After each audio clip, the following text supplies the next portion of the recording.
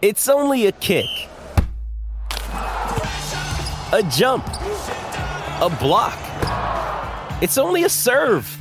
It's only a tackle, a run. It's only for the fans. After all, it's only pressure. You got this. Adidas. Another day is here, and you're ready for it. What to wear? Check. Breakfast, lunch, and dinner? Check. Planning for what's next and how to save for it? That's where Bank of America can help. For your financial to-dos, Bank of America has experts ready to help get you closer to your goals. Get started at one of our local financial centers or 24/7 in our mobile banking app. Find a location near you at bankofamerica.com/talktous. What would you like the power to do? Mobile banking requires downloading the app and is only available for select devices. Message and data rates may apply. Bank of America N.A., member FDIC. When you need mealtime inspiration, it's worth shopping Kroger, where you'll find over 30,000 mouth-watering choices that excite your inner foodie. And no matter what tasty choice you make, you'll enjoy our everyday low prices, plus extra ways to save, like digital coupons worth over $600 each week. You can also save up to $1 off per gallon at the pump with fuel points. More savings and more inspiring flavors make shopping Kroger worth it every time. Kroger, fresh for everyone. Fuel restrictions apply.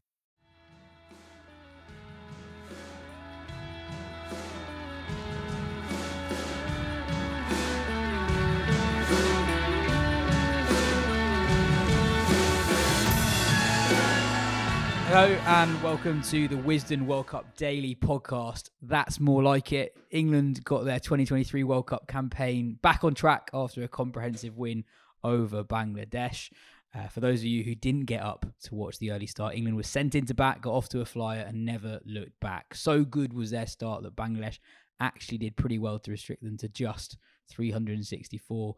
There were 50s from Bairstow and Root, who played well in particular, while Dawid Malan hit his fastest 100 for England against a full-member nation, 140 off 107 balls in the end before Reece Topley rips through the Bangladesh top order. I'm Yas Rana, and with me today is Mark Butcher and Phil Walker. Phil and Ben will be on for part 2 for some reaction to what has already been a very exciting Sri Lanka-Pakistan game. Kusal Mendis, by the way, has scored an absolute gem of 165 balls there. If I'm recording this, how am I expected to be any authority on the other game? Right, we've blown our cover here, haven't we? No, not, because in a couple of minutes that screen is going to turn into the Pakistan Sri Lanka game. All right, okay. Well, look, I'm doing a double hit. I want recompense for this. But Dawid Malan 140 off 107, his 6th ODI 100, his 4th of the year, which is already a joint England record. He averages 65 in the format. After the New Zealand game, Owen Morgan said, "It's a different dynamic at the top of the order now with Malan and Bairstow. It's more responsibility on Bairstow to take the lead and be the pace setter, whereas previously that's been Jason Roy. That was his natural game." It almost feels that Malan is compared to a player, a peak Jason Roy, that doesn't exist anymore. Because in this game, it was Malan who set the tone. He was the one who came racing out the blocks, and he did so brilliantly. It's almost a boring conversation now. The man is a very, very fine international player. And that's kind of it, full stop. And yes, the dynamic, the comparison with that former partnership, which changed the way that England approached 50-over cricket in particular, is not just unfair. It's just it's pointless. We've seen already in the tournament that the surfaces and the way that the game is played out, barring the South Africa run deluge, have been much more sort of in keeping with having to just feel your way in a little bit against the new ball, and keep wickets in hand. And England did it brilliantly. I thought they learnt a massive lesson from the sort of Harry Carey they committed in the first game against New Zealand. They didn't get the big finish that they were after. You know, at one point it looked like 400 was very much on the cards, but once they'd sort of rattled past 250, 260 with just under 20 overs left to go, you couldn't see any other outcome than England winning the game. And Malan was a huge part of that. I just think he's a fabulous player because he has more than one way of playing. And, you know, when Jason was in his pomp, then Jason's one way of playing was absolutely fine. He didn't need anything else. But I do think that in this, particularly in the lineup that England have got, the fact that they bat so deep, the fact that they still have more than enough power all the way down to sort of numbers 8 and 9, means that they can afford to have somebody who can play a little bit more in keeping with the conditions. He's got deftness of touch. He plays the spinners really well, and his record speaks for itself. I think that I felt the argument was put to bed with his selection, and now it is not only put to bed; it's been tucked in, given a Horlicks, and that's the last we should speak of it. Phil, your moment of the game was Milan's early assault. I thought he's always brilliant through the covers, but I thought today he was particularly ruthless. Anything towards his hip, like anything around his hip, he was very quick to sort of swivel to that short fine leg boundary. Yeah, inside 7 overs, he'd already clumped a couple of sixes over mid-wicket, in addition to 3 boundary 4s, and was the dominant figure in that partnership with Bairstow. It wouldn't have necessarily have been premeditated, but he'd made 14 from 29 against a really good seam attack against New Zealand. But Milan is a conscientious bloke, and he would have heard the murmurs from Morgan in particular. And while they weren't necessarily directed at him specifically, he would nonetheless have felt it a little bit. He's quite a sensitive character. And so I think a lot of cricketers, they thrive on proving points. And Milan has always struck me as one of them. He didn't need to. His record's outstanding. And we spoke about it in the midst of that New Zealand game, and then we had a bit of time to reflect on it, and I wrote about it as well. And I've become convinced that he absolutely needs to play this tournament, but the extra batsman is the way that I would have gone, and Stokes still isn't back yet, so that debate is for another day. But I like the look of England's side today, with Brook in there at 5 or 6. Obviously, Butler came in a bit earlier this time round. And yeah, just those 2 shots that he played, they were both on, but it demonstrated that he was expansive enough and confident enough to play them. And I'm glad that minor blip, not even a blip, but that slightly offish knock against New Zealand, which wasn't his fault. It wasn't a question of intent. It was just a question of seeing off a top quality new ball attack. But I'm glad that didn't impinge on him. And when it was there, he climbed into it. Mark says it. He's got such a beautifully all-round game. He played one shot really early-ish on, a delicate one. Just let it run through where 1.5 slip would have been. And you see he has that mixture of style and snap aggression as well. He's just a really good all-round player. And the leftishness gives it that extra panache as well. I was really, really pleased for him, because he often gives the impression that he's wrestling a little bit with the voices, and hopefully now this is a man a man on the outside a little bit as well. And I'm absolutely certain that in the England dressing room that's not the case, but it always feels as though he was kind of like he's trying to make himself one of the lads, right? And that's as much a perception from the outside as it is from within. Yeah, but I've interviewed him a few times. You'd have met him as well, of course, doing your TV stuff. And he is a sensitive bloke, and he's an intelligent fella, and he thinks long and hard about things, and he reads a lot. And he's quite open about bouts of self-doubt and wondering if he'd ever come back, and being surprised by call-ups and those kinds of things. And so I'm really pleased that he's put all of that to bed. And in that setup, on those pitches, he could have a really serious tournament here. I mean, that's a proper statement knock. That's not getting to 100 in 100 balls and anchoring an innings. That's going out and playing out your boots. 140 and 107 balls, I think it was. And it's also how he talks about himself. After he got his 100 at Lords against New Zealand, he talked about how hard it is to break into this ODI side. And he said, you either have to be a freak or you just got to be an incredibly consistent player. So almost in him saying that, he's othering himself from the rest of the freaks. I think these conditions warrant having, from everything that I've seen so far, we're only 5 days into the tournament, we've seen one belter pretty much, haven't we? And everything else they've been, games where 280 might well win you the game. I mean, the India game was, that was just like watching them play Test cricket, wasn't it? With the ball ragging square and batters having a real tough time of it.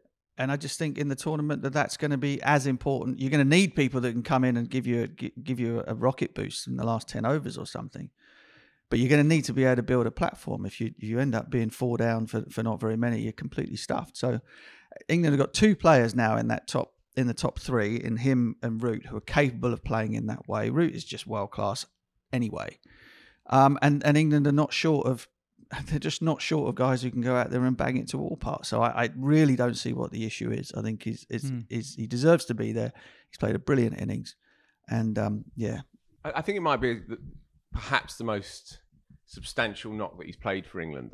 And I'm saying that in the context of him making 100 in the Ashes in Australia.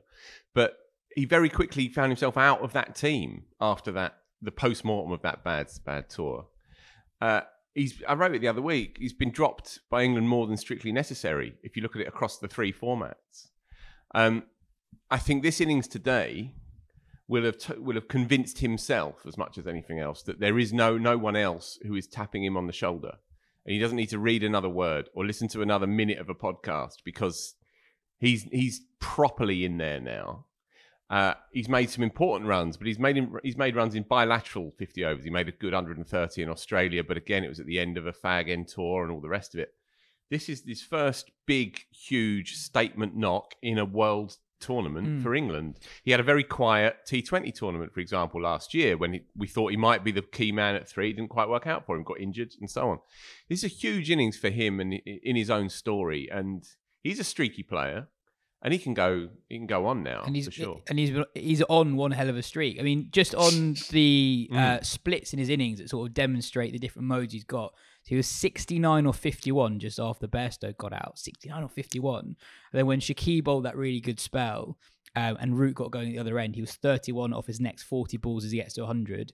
And then he was 40 off 16 after he got to his 100. So you see the different modes there. So like, really, really impressive innings. There was one particular, sorry, Mark, just for one particular over. It's the off spinner, I think. Mahedi. That's him, and he took him for 20 or 4, I think. Yeah, he took him for 2 over mid wicket, and clubbed one as well. And then he gave himself room, final ball of the over, and stuck him through square cover to a ball that was outside leg stump. And he actually smiled. He couldn't resist it, and he looked at Root, and he almost kind of laughed, joked, because it was so good. And at that point, it was just completely liberated. It's great to see when that happens to a player. It's a rarefied moment, but it was glorious to watch. Really beautiful to watch. The other thing I'll say is that again, the dynamic at the top of the innings. Johnny Bairstow, again, probably feels this anyway, but now he knows that he's paired with an equal at the top of the order. That he doesn't have to stress about becoming Jason Roy. He can be himself as well. There's the trust there between the two of them hopefully would have grown enormously over the course of today. And Johnny looked in pretty brutal touch at times as well. Yeah, but he needed it. Yeah, absolutely. But some of the chat, and again, Morgs brought it up to me, and I thought it was a salient point. About that partnership and that dynamic between the two of Roy and Bairstow at the top, and how perhaps England might lose something by not having the pair of them out there, despite the fact that Jason's numbers had plummeted. So I think it's really important, not just for Dawid Malan, but I think it's really important for the team. It's important for the dynamic between the two of them at the top. And it's a different makeup of a top 6, top 7 compared to 2019. In number 6, you've got Liam Livingstone. At 7 today, you had Sam Curran. And actually, you want to ensure that they come in slightly later. You don't have Buttler at 6 anymore. That gave the side so much more flexibility. Yeah, it does. But I also think that if you the way to look at the order outside of the top 3 is that it's all going to be entirely dependent on game situations. So none of them have got the numbers printed on their forearms. It's kind of and the ability then to be able to make a call as to who is best suited to whichever particular situation, I think is also very important to him. I mean, like somebody like Sam Curran, for example, and we'll probably get onto him and his bowling, his effectiveness of his bowling in the middle periods and 50 over cricket in a moment. But if he remains in the side, which I think he will, England will stick with him and hope that another run will improve his performance with the ball. But you also have the situation whereby Sam Curran is brilliant against spin, full stop. So you have a situation whereby, given whatever set of circumstances, you might throw him up there and hold the more powerful hitters back for later on anyway. England have got a lot of options there, all of which will be much more effective and much more destructive given consistent starts up at the top. Your moment of the day was from a man making his first World Cup appearance. Yes, Reece Topley. I mean, again, we in our preview of the tournament, I kind of suggested that he might be somebody that might be up there among the leading wicket takers if he stays fit. And I was a little bit aghast that he didn't play in the opening game. He came into the side. England immediately looked more balanced. I mean, I'm not suggesting for a second that England lost that first game against New Zealand because of the bowling attack. It was the batters not reading the game properly, or at least believing their own hype about batting down to number 10, 11, and kind of just not playing with any sort of due care and attention in what is a long game. But Topley, I mean, he's just you feel he's going to get people out. I think opening batters. Somebody bowling the ball from well above 7 feet, almost 8 foot, ability to swing it, quick enough, plenty of bounce. That's just not fun. And any game that he is fit for England, he should be taking the new ball, in my opinion. Especially against a bunch of left-handers. Yeah, I mean, his record again, they kept on showing the stats. He averaged 17 against left-handers in ODI cricket. Yeah. And England, historically, in all forms of cricket, have had massive trouble bowling at left-hand. Have not had somebody that you go, right, here's our guy to the left-handers, unless you're talking about Moeen. Just on the height thing, to people who haven't faced 6'7" giants, what is it about people that tall that makes it so hard to play against? Well, simply because if his length is decent, and we're talking sort of back of a length ball going over the top of the stumps, he kind of gives you, he doesn't give you enough time to kind of get back far enough to get on top of the ball, and you're not getting forward at it either. So you end up trapped on the crease and having to sort of play with your hands a little bit.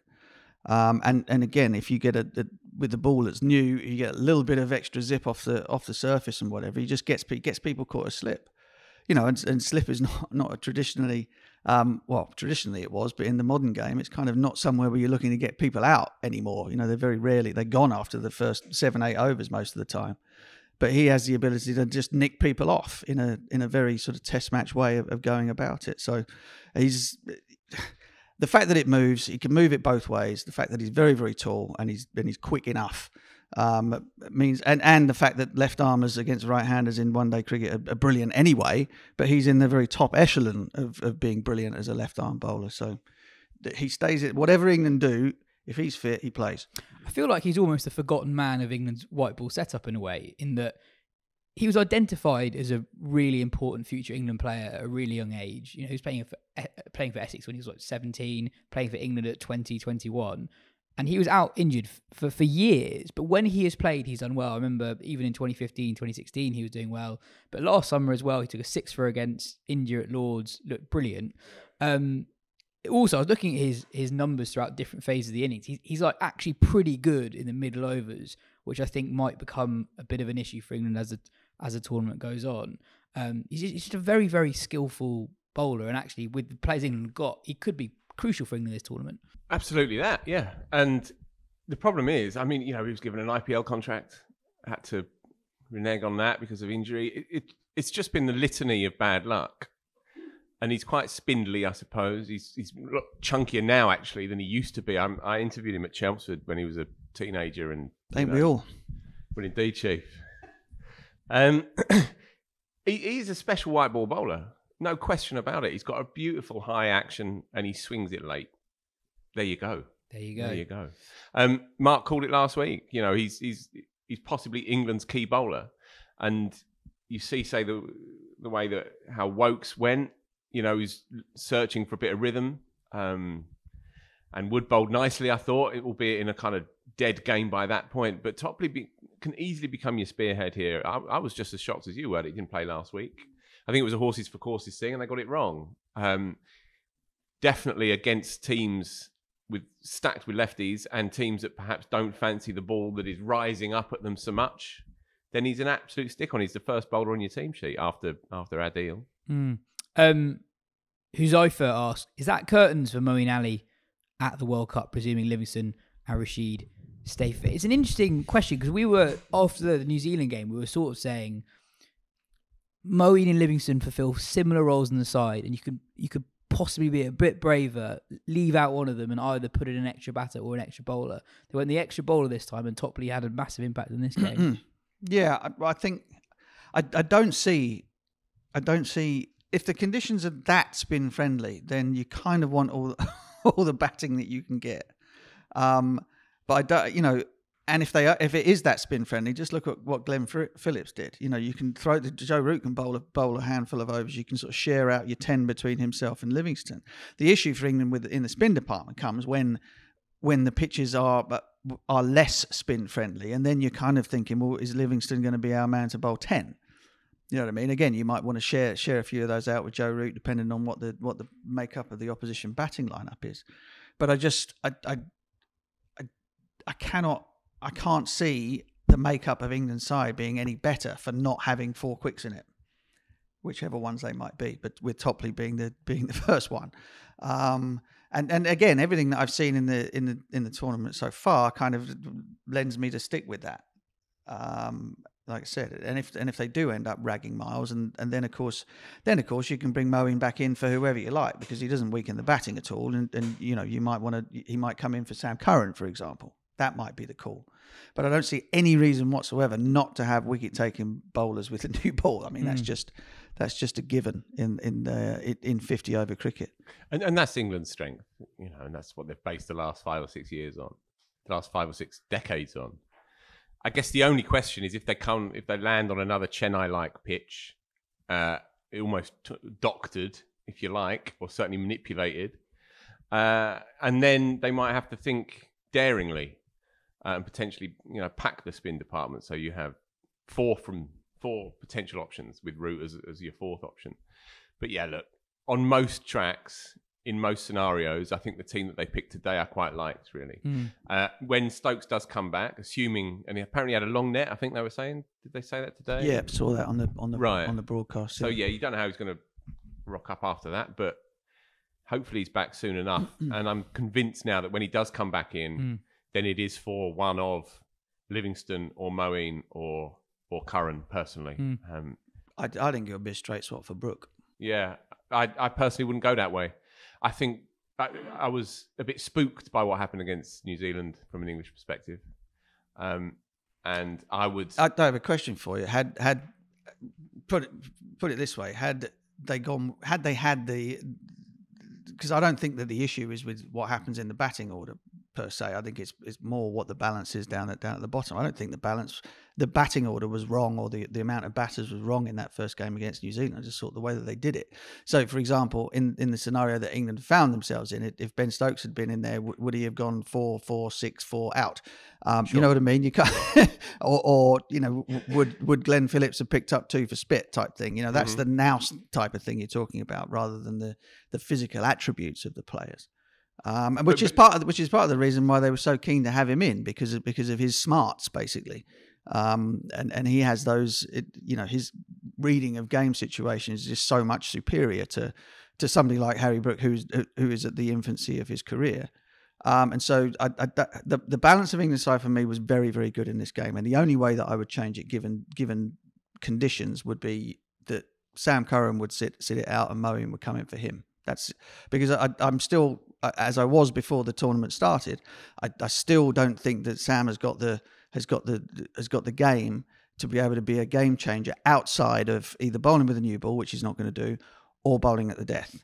The bit in the middle is not for him at this moment in time. He doesn't have the capability of, say, somebody like Liam Plunkett, or somebody that's got a little bit more oomph behind the ball to get rid of batters who are not going at 12s.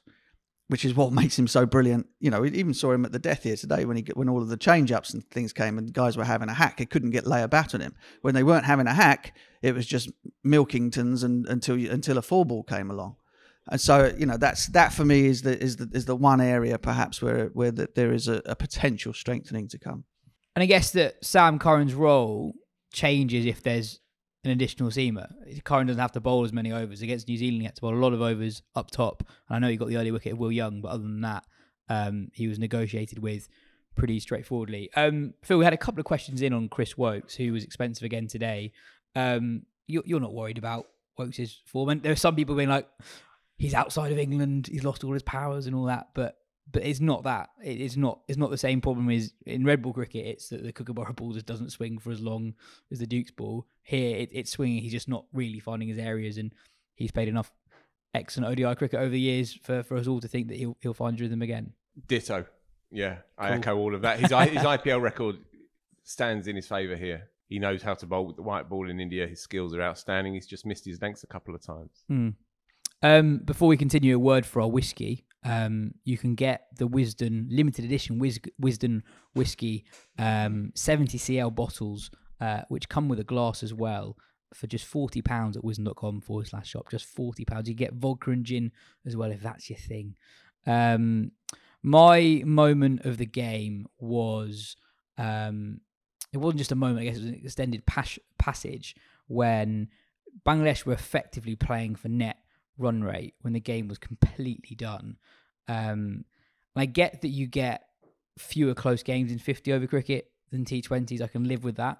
And I think even though we haven't had a close game yet in this tournament, there have been some really excellent passages of play, some good games, even if they haven't been good finishes.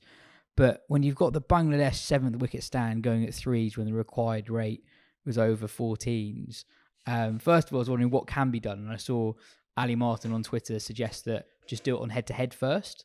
Everyone plays everyone, so you can do it on head-to-head. And two, I was wondering, what's it like to commentate on that? Because you had poor old Nasser in an uphill battle trying to convince everyone that this was worth watching when it really wasn't. He really should have been saying, turn over to Pakistan, Sri Lanka, Kusal Mendes is looking good here. That's what he should have done. But obviously you can't do that. What's it like when you're on commentary when you've got those passages of play in 50 over games? That's when you dip into your broadcaster's sack and come up with other things to talk about. Basically, I mean, it was horrendous, wasn't it? Obviously the format of the tournament with net run rate being so prominent makes that sort of finish much more likely, which is not ideal. It's the opposite of the bonus point for tries in rugby, isn't it? It's kind of like you pick up bonus points for boring the boring the crap out of everyone. So yeah, perhaps that needs looking at. It sounds like a reasonably good idea to me. And in fact, wasn't. Oh no! I was thinking of the head-to-heads when they count when you go into the sort of like the Super Sixes or whatever it was, and you carry your points over that rather convoluted way of doing things when it was a 14-match World Cup. And that would Ali Martin's idea seems like a pretty straightforward one, but it's we've got a long way to go before we can talk about that for the next World Cup, unfortunately. Tim asked, "What's with the shirts?" So have you guys seen this? So England have shirts where the size of the text on their chests is not uniform. So there's some shirts where it's very big, some shirts are very small, and there's some shirts where the Castore logo is on the left and the World Cup logo is on the right, and then other shirts where it's vice versa. There are other things happening in the world. There are potentially. Is it that? I mean, I don't know. I haven't noticed the size thing, but That's true, though. Yeah. Size isn't everything. So they tell me. I don't believe them. It might just be sort of left-handers and right-handers having it on their front shoulder. That might be the we reason looked at this. It isn't. It's not. It's not just quite random.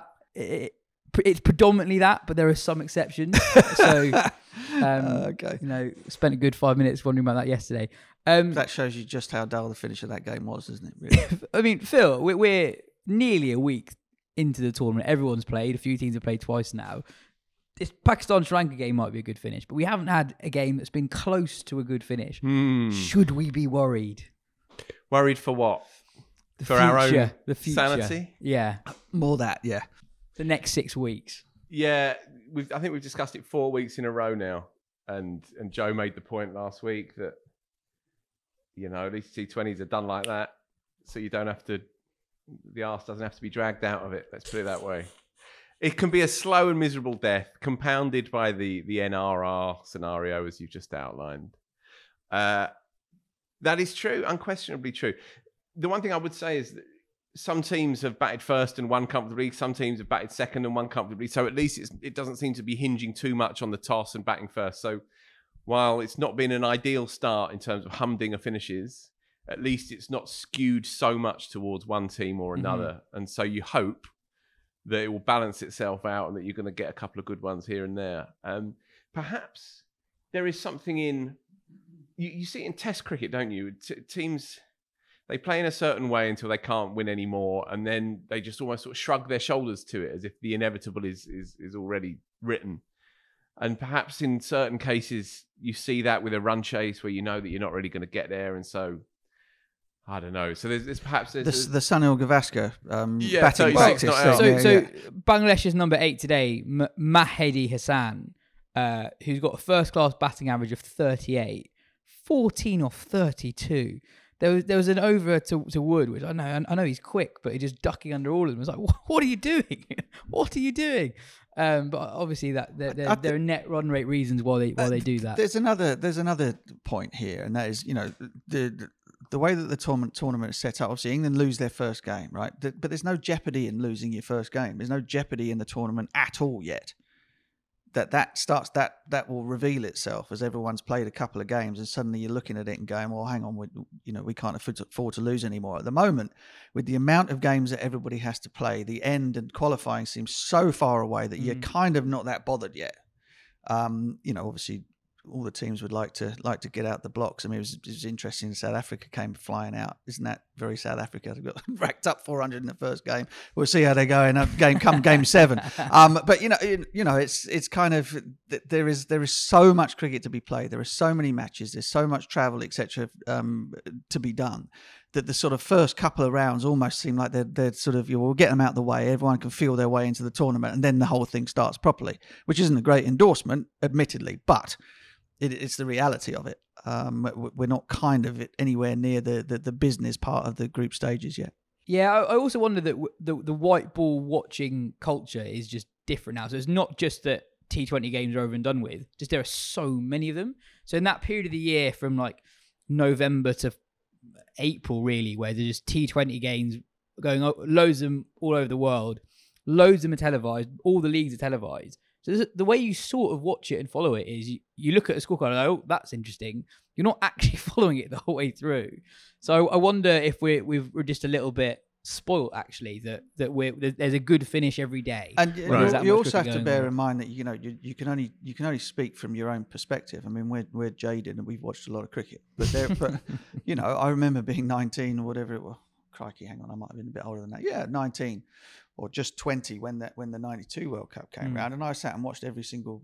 Do you know what I mean? It's kind of it depends on where you're sitting. It depends on how much cricket you have ingested over the years as to whether or not you're kind of excited by the prospect of sitting there and watching 100 overs of the game. He's absolutely right. Look, the jeopardy in the last 2 weeks of the tournament is completely different to the first couple.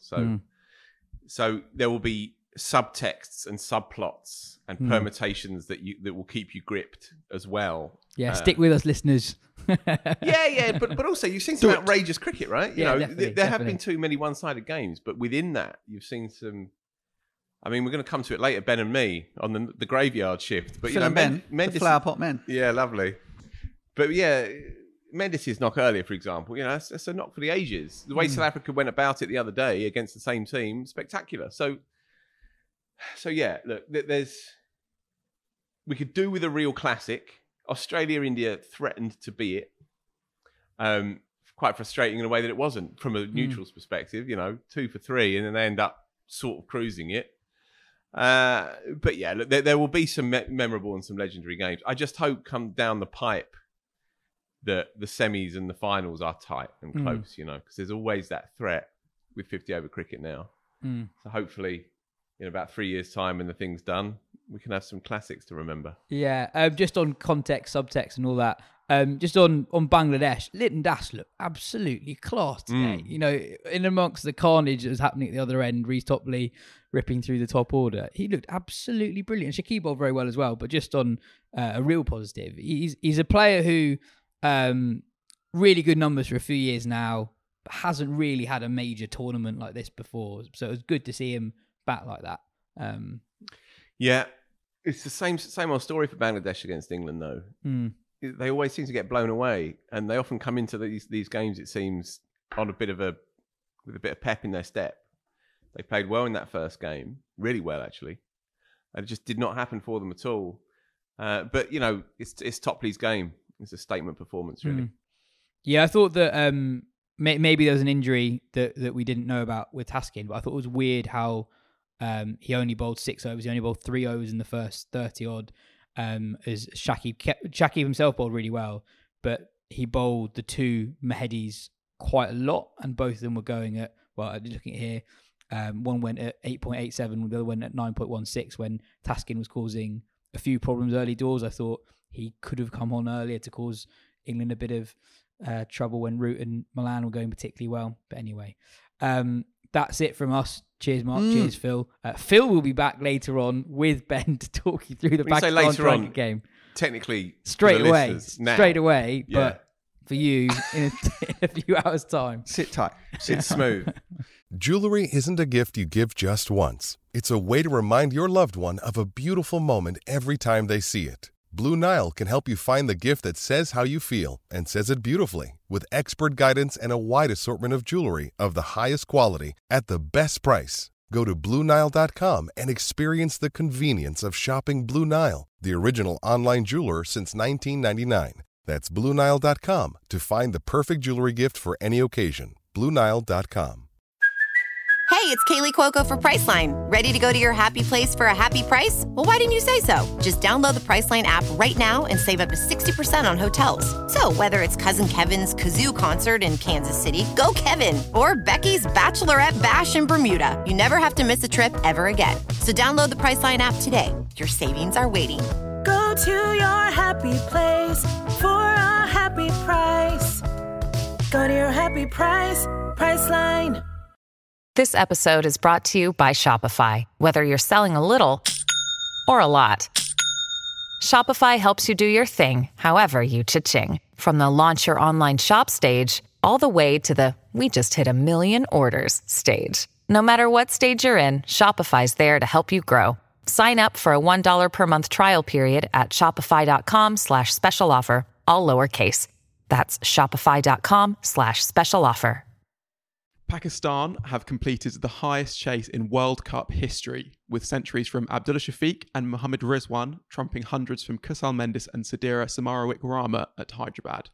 Phil, this was the game of the tournament so far, wasn't it? Yeah, welcome back, listeners and viewers. Me again. Without a doubt, yeah. I was saying about 4 hours ago, but for the listeners and the viewers, about 10 minutes ago, that we haven't yet had a humdinger, and this was the best effort so far. It was actually quite devoid of tension for the last 45 minutes or so, for me anyway, because you can see when a team is beaten, and when Saud Shakil chipped one up to extra cover, and the skipper, I think it was, put it down, and then there was a dolly at long off, dropped as well, then you knew not only was Sri Lanka going down, but they were going out really of the tournament. It would take a miracle really from here on in for them to even feature in the Final Four. But nonetheless, you look on paper, the best part of 900 runs scored, 700 runs scored. Maths, been a long day. And what, 400s, Ben? Yeah, 400. Most ever? Yeah. I mean, the only tension towards the end was in Mohammad Rizwan's legs, wasn't it? Which was sort of contracting at a alarming rate. And that drop catch, well, because it was Hemantha, wasn't it, who'd taken a brilliant catch as a subfielder earlier in the game to sort of reignite Sri Lanka's hopes. And Pakistan were in trouble early on, so it was a brilliant partnership. But yeah, by the end, it was kind of a done deal. I found it quite sad to watch, really, for them, because they played brilliantly for the first 40% of the game, but it's just not been their month, has it? To lose Hasaranga and then to lose Chamara as well. They're light on the bowling side at the best of times, and so those two were their gun players really, and to lose both of them, it was always going to be a massive ask for them to really have much of an effect in this tournament, and then to stick 3-4-4 on the board and give it up with 10 balls to go. Yeah, there are defeats, and then there are defeats, and that one is going to be. It's the end of their tournament, let's be honest. It's essentially the end of their tournament, barring something extraordinary from here on in, which is a great shame because they're always so watchable. And there was great flair with the bat, as you come to expect, but they're just lacking discipline with the ball and a little bit of class, really. And they've got a number of bowlers that haven't really proved themselves yet at this top level. And so yeah, it's a it's a sad story, really, for Sri Lanka, who would have been feeling pretty good about life in the latter stages of the Asia Cup a month or so ago. Yeah. But it's just not gone their way since then. But, Pakistan probably needed to win this one going into the big one on Saturday. So while it's a blow for the prestige of the tournament moving into the final weeks, the more teams that have something on it, the better. From Pakistan's perspective, and everybody is of course, every neutral is hoping that they stick in there and hang tough through to the last four if possible. It's a big deal for them going into, as I say, that monster game on Saturday. Yeah, I guess it's. Sri Lanka have conceded the World Cup record total in their first game, and then a World Cup record chase in their second game. And I think I think a lot of those players are talented. Like Patharana, I think, is a really talented bowler. It's just come a few years too soon for him, for Walalage, for a couple of others, and I guess that's what we kind of saw today. Let's talk about some of the good, bit more positive stuff. As you said, 400, which is the most ever in a World Cup game. Only two other men's ODIs have had 400s. Which was your favourite? Well, Kusal Mendis, for sure. Let's have a look. 122 from 77 balls. Took him 4 minutes over 2 hours for 122. He stuck 6 of them over the rope, 14 of them along the floor, and still falls on the winning side, on the losing side. And that is the Mendis story in microcosm. I've said to you before, I think he's one of the unluckiest cricketers out there because it was his fate to be coming into a setup that had lost the real big beasts, the obvious names. And he became the great hope for Sri Lankan batting before he was ready to fulfill that role. And that tag was put on his back because he's absolutely brilliant. Naturally, he has immense amounts of talent. You remember he announced himself in Test cricket, 170 odd against Australia. Yeah, when they've been bowled up for 100 in the first innings. That's it. They go on to win that Test and then win the series 3-0. Yeah. Now I'm going to bring up when it was. 2016, I believe. It was 26 exactly. It was 2016. Yeah, and he'd have been 20 odd years old. And I think it's been a bit of an albatross around his neck ever since. Really, that the best of the new breed as they try and transition from the Sangakkara Jayawardene era into something else. And I remember somebody did an interview with him for our magazine a few years ago, and he said he wants to be the best player in the world. And he said it with such sort of wide-eyed naivety. And he was full of the joys with limitless options, limitless optimism for his career. And what the game has done is chip away at him. He's been dropped from all Sri Lankan teams at various points. He's come into certain big tournaments cold and it's not worked for him. He came into this one in really good form, right? He played really well for the couple of months building up to it, and he's in there at 3. He played a scorcher against Sri Lanka, against South Africa as well. Yeah, this is what I'm saying. Yeah, so he played really, really well in the build-up, and he's played as well as he possibly can here, and yet, in the end, in the final analysis, he's going to have to drag the team onto the bus, and the post-mortem begins. It's just it's a reflection of his story really in this setup, and they're a very plucky team. They're doing good stuff in the Test arena as well, but they've just been found wanting here through no fault of obviously the top 4 that are doing okay, but that bowling side is raw, and it lacks a sort of focal point. That's the real loss of Hasaranga, who's 50 over record is okay, but his 20 over record is absolutely outstanding, and they could have hung a bowling attack around him because he could have offered control and incisiveness in the middle overs. As it is, they were just lining up to get deposited when Pakistan did come out to bat. Yeah, and to make matters worse for Mendis, he was actually hospitalised with cramp after the end of that innings, which like at first I was like, that's a bit funny because whenever anyone gets cramp, you think that's quite funny. But actually, the only thing that's funny about cramp is the fact it's going to end soon because it is really painful. So if you have cramp that doesn't end, it must be absolutely awful. Yeah, it's normally a 10-minute thing, right? Tops. Yeah, tops of that. Yeah, the poor fella's been hauled up in hospital, but it was a theme throughout the game, and so obviously you've got to come to Mo Rizwan's knock, which in the context of Pakistan's competition, right, it's a really, really important innings because they didn't convince us at all in the first game. And then you give up 3-4-4. Your seamers don't really deliver, and we've got to come to that, I think. And then to lose 2 quickly. So what were they? 37 for 2 with Babar Azam gone. 37 for 2 chasing 350. That game, you just think that's done, basically. Yeah. And Mo Rizwan, on one leg for part of it, finishes up 131 not out. Huge moment, really, in Pakistan's competition. And also, I think it's probably worth pointing out, they came into this game, and I'm sure there will be a kind of a force field around the team, and they'll block out the external noise. But the fact that there's clear diplomatic issues, to say the least, between the PCB and the BCCI. The PCB released a statement earlier in the piece, confronting the BCCI for their alleged perceived failure to allow visas for fans and journalists to get into the country, let alone into the grounds. Almost unprecedented, really, for the PCB to make such a statement mid-tournament. So there's a lot of stuff going on around them, and so to have calmed it all down and made those runs, and then to have steered them across the line, a serious knock, really. And look, if you are looking for a moment of the game, that was mine. Yeah, you have to go to it, right? Go on. So it's just basically, he comes out and hits a 6, and then just a beautiful 6 over extra cover, and then immediately collapses with cramp. And actually, it was collapsing in cramp. It was also the way his leg shot out, as if he'd been had a jolt of electricity put through him or something. It was like a proper like a starfish kind of thing with that one leg. And then he was struggling with cramp all the way through. There was one moment where it was quite fun sort of watching him back, but it was more fun watching after every shot he'd just be punching his thigh loads. And that's just a fun thing to see. They say it's one of cricket's cliches, obviously. Beware the one-legged cricketer. Yeah.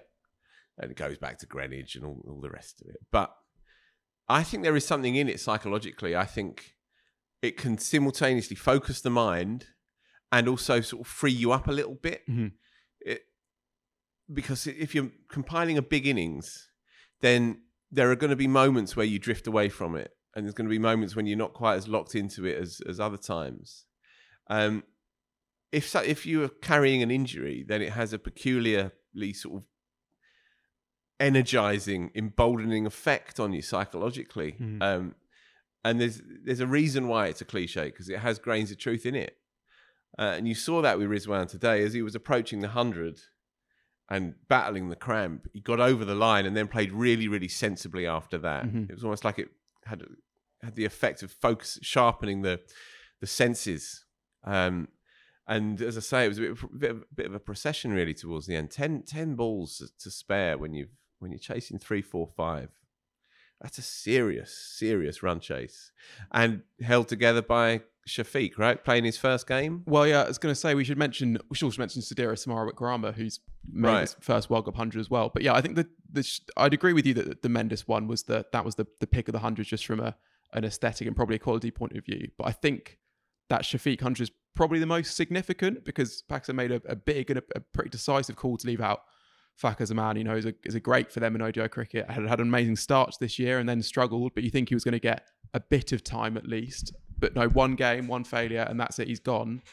And Shafiq doesn't have a huge white ball record. He's done a bit of stuff in T20 cricket, but nothing in List A cricket, nothing internationally for Pakistan. In white ball cricket, he's got a brilliant early test record. And so to play like this kind of makes that top order look formidable again. And so actually, from there, having been a few questions about them, and there are still a few around, I guess, Imam, who's in a bit of a trough, but you've got Abdullah, who looks really good. You've obviously got Babar. Rizwan is in the form of his life in ODI cricket, really. Saud Shakil actually looks like a really quality number 5. That top 5 actually looks more settled than it has done for a little while, even though they've just axed one of their big players. I think that is quite important. Shafiq's 24. He's already made serious opening bat test match hundreds where he's batted for session after session. He made good runs against Australia. Played well against England in parts. But he's clearly the full package, right? Because the clarity of shot in this innings was fabulous. Mm-hmm. Clearly can absorb pressure. That's no concern of his either. But he played all round the wicket, hit three sixes, 10 fours, comfortably ahead of a runner ball. 103 balls for his 113. Never really looked in any trouble. Yeah. And yet you would think, this was his trial, right? This was his audition. Mm. And yet he played like he'd been doing it for 10 years. You can tell a class player when you see one, and he is one of them. There is always, with any team across a tournament this sort of length, there's always different incarnations that it goes through. It's very rare to have, say, what England did last time out when you essentially win it with 12 players. Mm-hmm. Very rare that happens. And even then they made a change partway through with Plunkett coming in for Moeen Ali, didn't they? Yeah. So. Yeah. So I was surprised that they dropped Zaman because his record over the last 4 years is really good, but his recent record isn't. And it's those kinds of decisions that you need to make, I suppose, when you're in the real stuff. And this is the business end now, and so it's a brave call. It's probably the right one. Imam Ul Haq's a really good player. He's had a quiet couple of games here, but he's a good player. There's no concerns there. I would imagine that the concern, if there is one at the moment, and Pakistan, they're 2-0, so they're going okay, is with the bowling attack. Now, we assumed the conventional wisdom was if Pakistan are going to go far in this, then they'll be spearheaded by their 3 really good quicks. Now, then Nazim Shah falls away. So they've only got 2, with Hassan Ali, who's a very useful backup. But as of now, Shaheen and Haris Rauf, they haven't quite clicked, have they? I think Haris Rauf, it's tricky. I think he bowled well in the first game, actually, and took good middle overs wickets, and the kind of middle overs wickets that you can see being really useful against good teams when those wickets between overs 15 and 30 are just absolute gold dust. And even in this game, 2 for 64 in a high-scoring game, and he's okay. One of them was last ball of the innings. I think he's all right, but Shaheen is the real warrior. I think basically. So it's a peculiar one, and it might just be just very much a short-term thing. Yeah, but I guess also he hasn't quite looked exactly the same bowler since he came back from that injury. Really, I think if you go through he's got decent numbers this year, but if you actually go through those spells, he's not having quite the same incisiveness with the new ball as you'd assume that Shaheen would have, at least in ODI cricket. He didn't have a great PSL. So I think there is a bit of a concern there. He didn't bowl out today, was the most expensive of their bowlers. So yeah, that is a concern. Obviously, you're not dropping Shaheen. It's just that you need him to have a good World Cup. Pakistan are going to have a good World Cup. Yeah. I guess though with a bowler like him, you fall into the trap of just assuming that everything's going to work all the time because technically he's so good and he has such a good record. But perhaps this isn't going to be his role in this tournament. Perhaps he will be a shock and awe bowler on certain occasions. And what a time to announce yourself on Saturday if it were to play out, against India. For the kind of egalitarian side of the tournament, it's a shame on Sri Lanka. But for the build up to the game on Saturday, which your mind keeps wandering to, because it's just an obscenely big game, an obscenely big ground, with an obscenely big build up, as referenced earlier as well, diplomatic rows and all the rest of it. I can see Shaheen still doing something very special. By no means are we saying that he's short by any means. This is Pakistan, and they've had 2 relatively easy fixtures up to now. The tougher ones come, but they'll be really mightily pleased that they've got them both under their belt because they haven't played consistently well across these 2 games yet. But in the past, they wouldn't have played well, and then they'd have come up short somewhere. It bodes well that they can play in and out erratic cricket and get these 2 results. Yeah, and India's build up to that game continues tomorrow. They play Afghanistan in Delhi. I guess they'll be without Shubman Gill, whose dengue seems to have maybe worsened a bit. He was in hospital earlier this week, but I guess even without him, they should have too much for Afghanistan, you'd imagine. But they had that top order slide against Australia, so they would at least want tie in the middle for the likes of Rohit Sharma, Ishan Kishan, Shreyas Iyer, I suppose. Yeah, tomorrow's probably not the game for Afghanistan to make their mark. avoiding a miserable defeat, a heavy defeat, would be quietly their first port of call. But we do run the risk a little bit with Netherlands 0-2, Sri Lanka 0-2, and Afghanistan probably going to be 0-2 almost certainly after tomorrow's game. We do run the risk of already contracting this 10-team tournament into a 7-team tournament. And Bangladesh, who played very well initially, but got hit hard really by England, they could easily fall into that dustbin, if you like, without sounding harsh, but you know what I mean. And then it could be a 6-team tournament for 3 weeks to whittle down to 4, and that could be quite a long haul, I feel. It could be, yeah. I guess.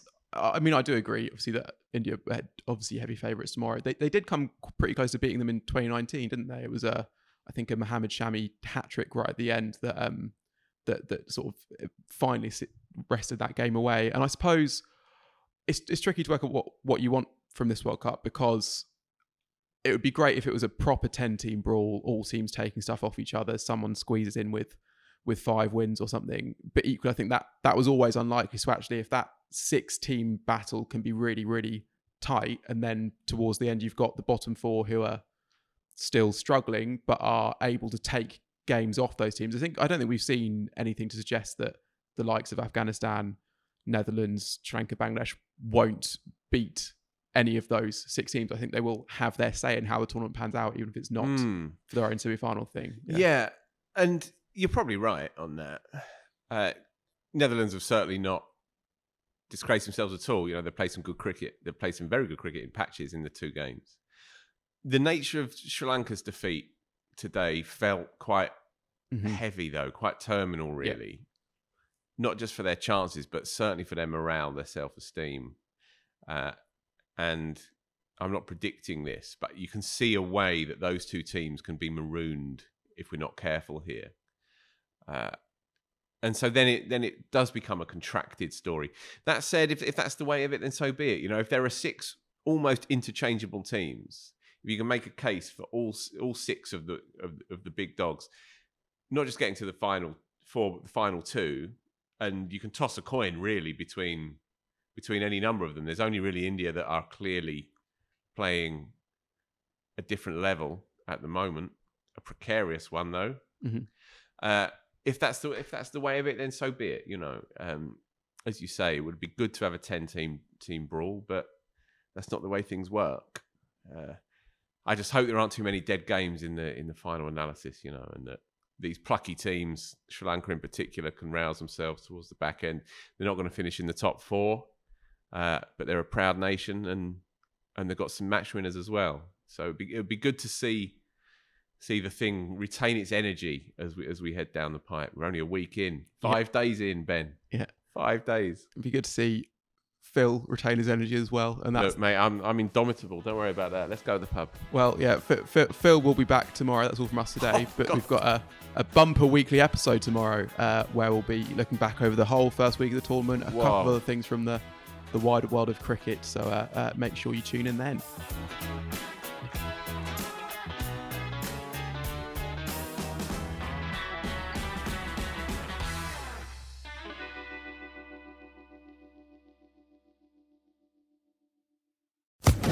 Social Podcast Network.